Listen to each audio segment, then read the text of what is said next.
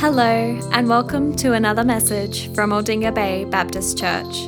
If you'd like to find out more about us or what we believe, please visit aldingabaybaptist.org.au. Will you pray with me? Almighty God, our Heavenly Father, as we open your word this morning, open our ears to hear, open our eyes to see, open our hearts to believe, that we might glorify your name and enjoy you forever. Amen. Good Christian friend reminded me that it's not what we are driving or not what I am driving that's important, but what is driving me. As I think about what truly matters, I tell the story about 7 Russian soldiers. During the war between Russia and Finland in 1938, an officer named Nordenberg was given the task of guarding 7 captured Russian soldiers, a little later than that, who were being held in the basement of the town hall of Rovaniemi. His troops were drunk with success, and they taunted the captured soldiers, with the words, "Tomorrow you will die." The prisoners in turn were distraught and beat their fists on the walls until they were bloodied. It was Sunday night, and the execution was to take place on the Monday. However, one prisoner by the name of Koskinen made no such protest. He sat for some time and then started to sing quietly. All present thought that he had gone mad, until they heard the words he was singing: "Safe in the arms of Jesus, safe on his gentle breast, there by his love, o'ershadowed sweetly, my soul shall rest. Hark, 'tis the voice of angels, born in a song to me, over the fields of jasper, over the crystal sea." One of his comrades angrily protested and asked Koskinen if he was trying to make them all religious. Koskinen replied that it would be wrong for him to hide his belief. He went on to tell the story of how that he had first heard the song only weeks before from the Salvation Army, and how in a dream on Saturday night he'd remembered that his mother had sung and prayed to Jesus. After the dream, he felt compelled to ask Jesus for forgiveness and to prepare him for their imminent meeting. Koskinen said he experienced an incredible peace and was no longer afraid of what lay ahead. He could not get that song out of his mind, "Safe in the arms of Jesus." Another comrade declared that he wanted peace with God too, but felt that that was impossible because he had blood on his hands and that he had profaned the name of God. The soldier asked Koskinen to pray for him, and both men dropped to their knees and prayed. Soon all of the men were quiet and likewise prayed for one another's eternal life in Jesus Christ. Nordenberg, the captain of the guard, was truly astonished by the transformation, and soon the guards joined in the ensuing singing of many choruses. No one slept that night. At sunrise, Nordenberg was faced with the unenviable and unavoidable task. The 7 Russian soldiers were marched out, and after being allowed to sing one more time, "Safe in the arms of Jesus," with their faces uncovered and their hands raised to heaven, they were executed. As a result of that day, Nordenberg's life was transformed, and he too found salvation in Jesus Christ and peace with God. At the end of the day, only one thing mattered. We open God's Word this morning, and as we look through God's written Word, it's easy and maybe sometimes strange what drives people's lives, what really turns their crank, as it were. And I just want to look at a few examples of this morning. What was driving the life of Christ? And we read that, or part of that, and we've sung already part of that story. Jesus said, I am the good shepherd. This is from John's Gospel in chapter 10.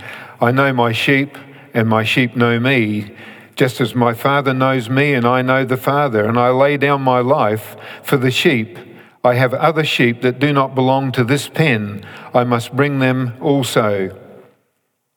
They too will listen to my voice, and there shall be one flock and one shepherd. The reason my Father loves me is that I lay down my life, only to take it up again. No one takes it from me, but I lay it down of my own accord. I have authority to lay it down and authority to take it up again. This command I received from my Father.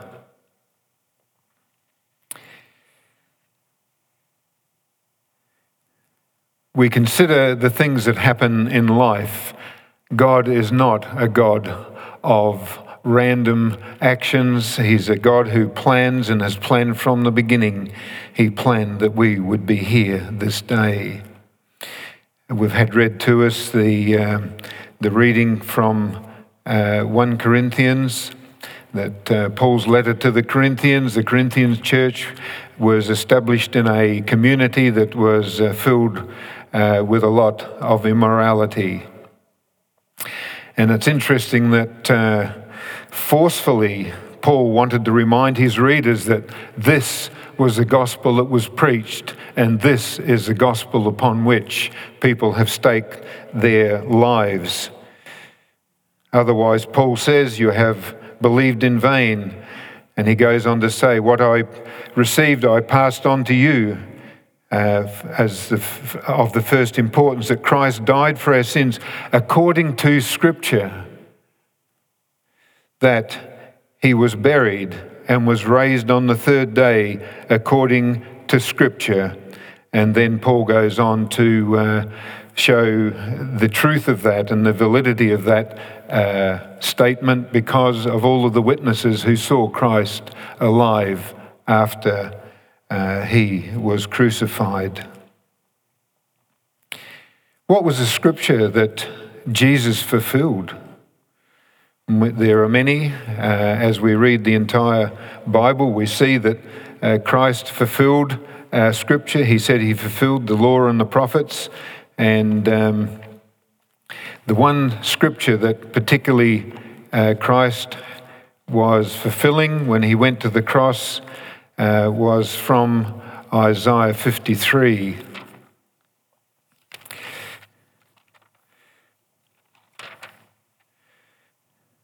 Who has believed our message, and who has the arm of the Lord, to whom has the arm of the Lord been revealed? He grew up before him like a tender shoot, as a root out of dry ground. He had no beauty or majesty to attract us to him, nothing in his appearance that we would desire him. He was despised and rejected by men, a man of sorrow, a man familiar with suffering. Like one from whom men hide their faces, he was despised, and we esteemed him not. Surely he took up our infirmities and carried our sorrows, yet we considered him stricken by God, smitten by him and afflicted.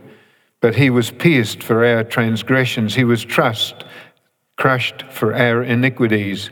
The punishment that brought us peace was upon him, and by his wounds we are healed.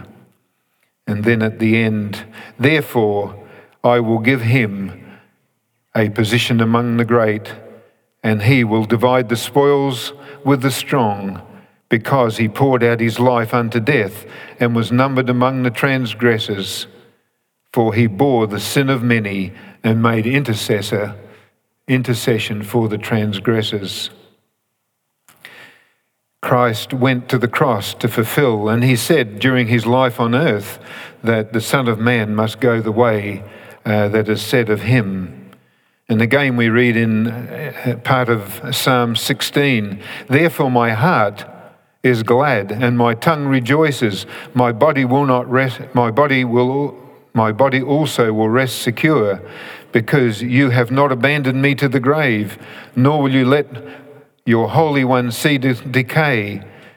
For you have made known to me the path of life. You will fill me with joy in your presence, with eternal pleasures at your right hand.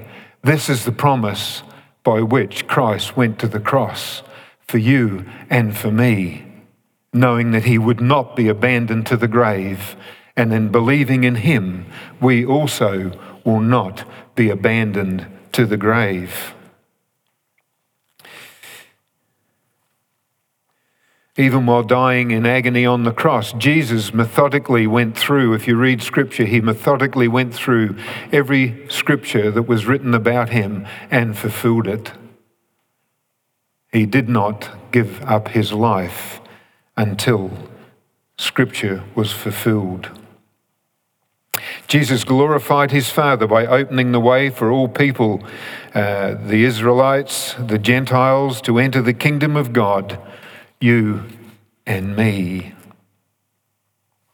I wonder then what was driving Mary and Martha as when Jesus came to visit them.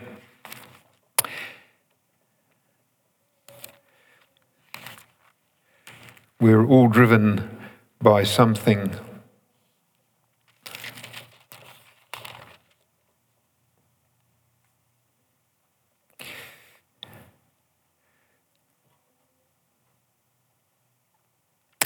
As Jesus and his disciples were on their way, and this is the time when Jesus put his heart and his eyes on Jerusalem and steadfastly was traveling there. As Jesus and his disciples were on their way, he came to a village where a woman named Martha opened her house to him. She had a sister called Mary, who sat at the Lord's feet listening to what he said. But Martha was distracted by all the preparation that had to be made. She came in and asked him, "Lord, don't you care that my sister has left me to do all the work by myself? Tell her to help me." "Martha, Martha," the Lord said, "you are worried and upset about many things, but only one thing is needed. Mary has chosen what is better, and it will not be taken away from her." So we have two different motivations there, both honourable. Martha was the owner of the household. It was her responsibility to provide a meal for the disciples, for Jesus, for his followers. And there she was preparing that meal. Mary had a different motivation, and I'll talk a little later on that. I wonder what the one thing that was driving Paul's life after his encounter with Jesus. It's interesting, isn't it, that one moment Paul is breathing out fire and persecuting those of the way. And then after his conversion, he made this statement as he wrote in Philippians. Paul became a sold-out Christian and wrote, "I want to know Christ, yes, to know the power of his resurrection and participation in his suffering, becoming like him in his death, and so somehow attaining to the resurrection from the dead. Not that I've already attained this, but or have already arrived at my goal, but I press on and take hold of that for which Christ took hold of me. Brothers and sisters, I do not consider myself yet to have taken hold of it, but one thing I do, forgetting what is behind and straining towards what is ahead, I press on towards the goal to win the prize for which God has called me heavenward in Christ Jesus." Something changed in Paul's life. His motivation, what was driving him, was his hatred of Christ and the way, and now he has become a follower. It's interesting, isn't it, that he says he is straining. And I wonder in our Christian walk, are we straining also towards the goal for which God has called us heavenward?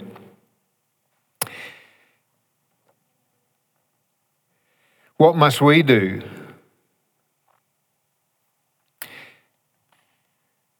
And where does the truth come from that will drive our lives to where our Heavenly Father wants us to be? Mary found it by sitting at the feet of Jesus. Being organised and working to help others is not wrong, and Jesus was not condemning Martha. Mary had chosen the best and the better. Mary wanted to hear Jesus while he was still with them. Paul found it on the road to Damascus, and we know about the conversion that happened there. The disciples found it in the presence of Jesus when they asked the question, what must we do to do the works God requires? And Jesus answered, the work God requires is this, to believe in the one he has sent. We read that in John's Gospel. There is work and sacrifice involved in believing. Today there's a lot of fear and speculation, and I imagine that you've experienced that about what the world holds for our children, for ourselves, for our grandchildren, our great-grandchildren in some cases. There seems to be so many voices speaking into people's lives. And yet, Paul lived in similar circumstances and preached the good news about the one who was and is the way, the truth, and the life, Jesus Christ. Friends, there is a bright future. We have God's word for that. Everything we need to know about God's will for our lives has been written down in Scripture and illuminated, brought to life by the Holy Spirit. The Bible is the truth about the glory of the empty cross of Christ and the living Christ of the cross. The truth that he is coming again to judge the living and the dead. The truth that God is our life and our destiny for all eternity. I wonder if this is what Jesus might say to us if we were sitting at his feet today, as we read in Matthew's Gospel. Whoever wants to be my disciple must deny themselves and take up their cross and follow me.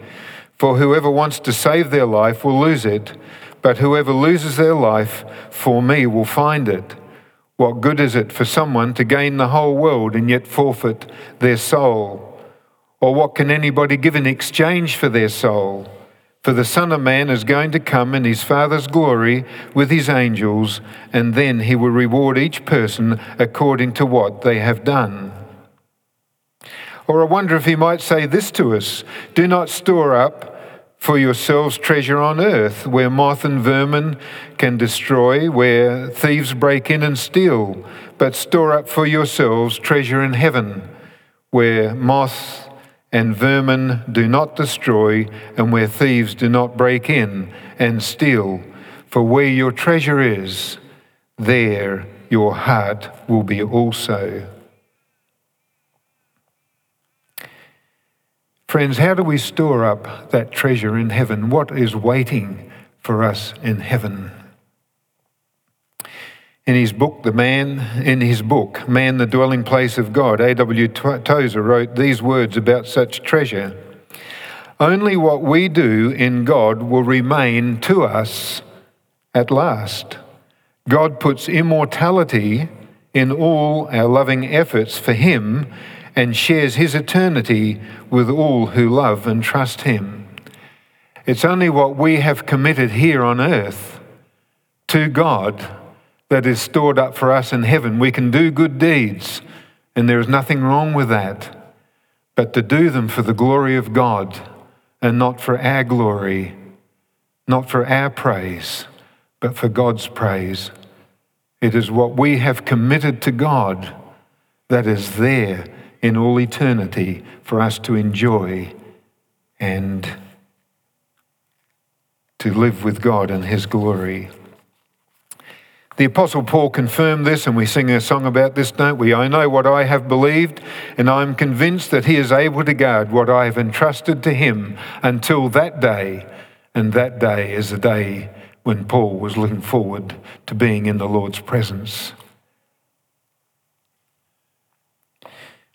There are many good deeds, but what have we committed to the Lord? What is being stored up for you and for me in heaven? One final word from Jesus as we read in Matthew's Gospel: seek first the kingdom and his righteousness, and all these things will be given you as well. Therefore, do not worry about tomorrow, for tomorrow will worry about itself. Each day has enough troubles of its own. I leave you with the question: what is driving your life? What is driving my life today? Let's pray. Almighty God, our Heavenly Father, we thank you for your message to us, your word made living in Jesus Christ by the power of your Holy Spirit. We pray that we might fulfill the purpose for which you give us life, to glorify you and to enjoy you forever. We pray that you might continue to strengthen us as we read Scripture, as we see again your mighty story of salvation for all people, Jew and Gentile. And we thank you that you have given us the gift of faith to believe and have included us in your kingdom through Jesus Christ our Lord. Amen.